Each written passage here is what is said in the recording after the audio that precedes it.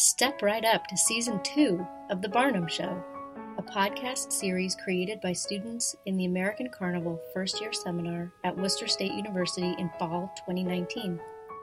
Each episode tells one story from the life of America's quintessential showman, P.T. Barnum. Hero, trickster, or fraud?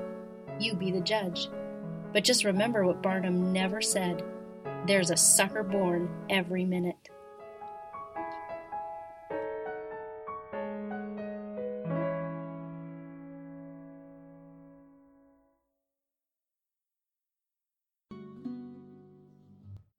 In the late 1880s, many people living in the Midwest had very little to do other than tend to their farms. The undeveloped countryside was essentially a blue ocean market when it came to the entertainment business. The merger between the railroad and circuses created one of the most lucrative forms of entertainment around that time period, with tours moving across the country.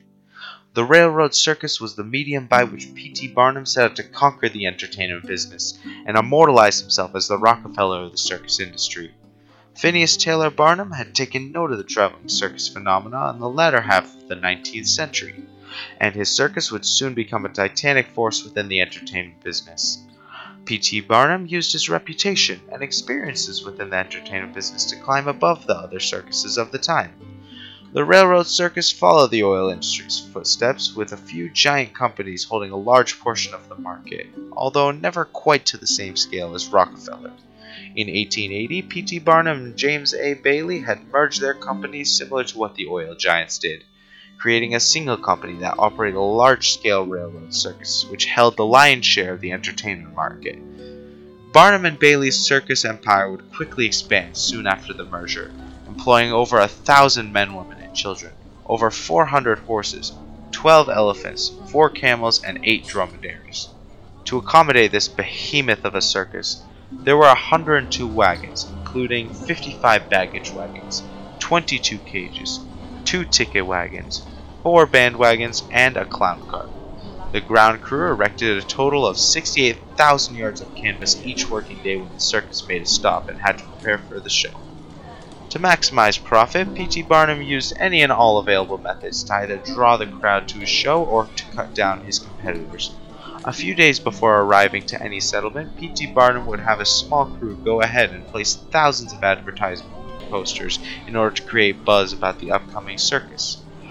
This would be done to encourage people to take the time and money to see what was claimed to be the greatest show on earth. Along with this, one of P.T. Barnum's most effective methods was his tour of the entire country of the United States soon after his merger with Bailey in order to create a name for themselves to the entirety of America. The American tours of 1882 and 1883 occurred only 2 years after the merger of Barnum and Bailey's circus, and cemented their circus as one of the largest and most well-known in the industry, with only Ringling Bros coming close to this status. The tours started in Washington, D.C. in 1882 and moved north through states such as New Jersey, Virginia, Pennsylvania, and all of New England, ending in Chester, Pennsylvania. In 1883, Barnum and Bailey would set off again and moved from Pennsylvania to New York, back down to Washington, D.C., and then west to make themselves known to the rest of America. After building up his brand, P.T. Barnum's next strategy involved weeding out the competition through whatever means necessary. Barnum and Bailey's circus held incredible influence for simply being a traveling circus, and used this in order to pressure any competitors.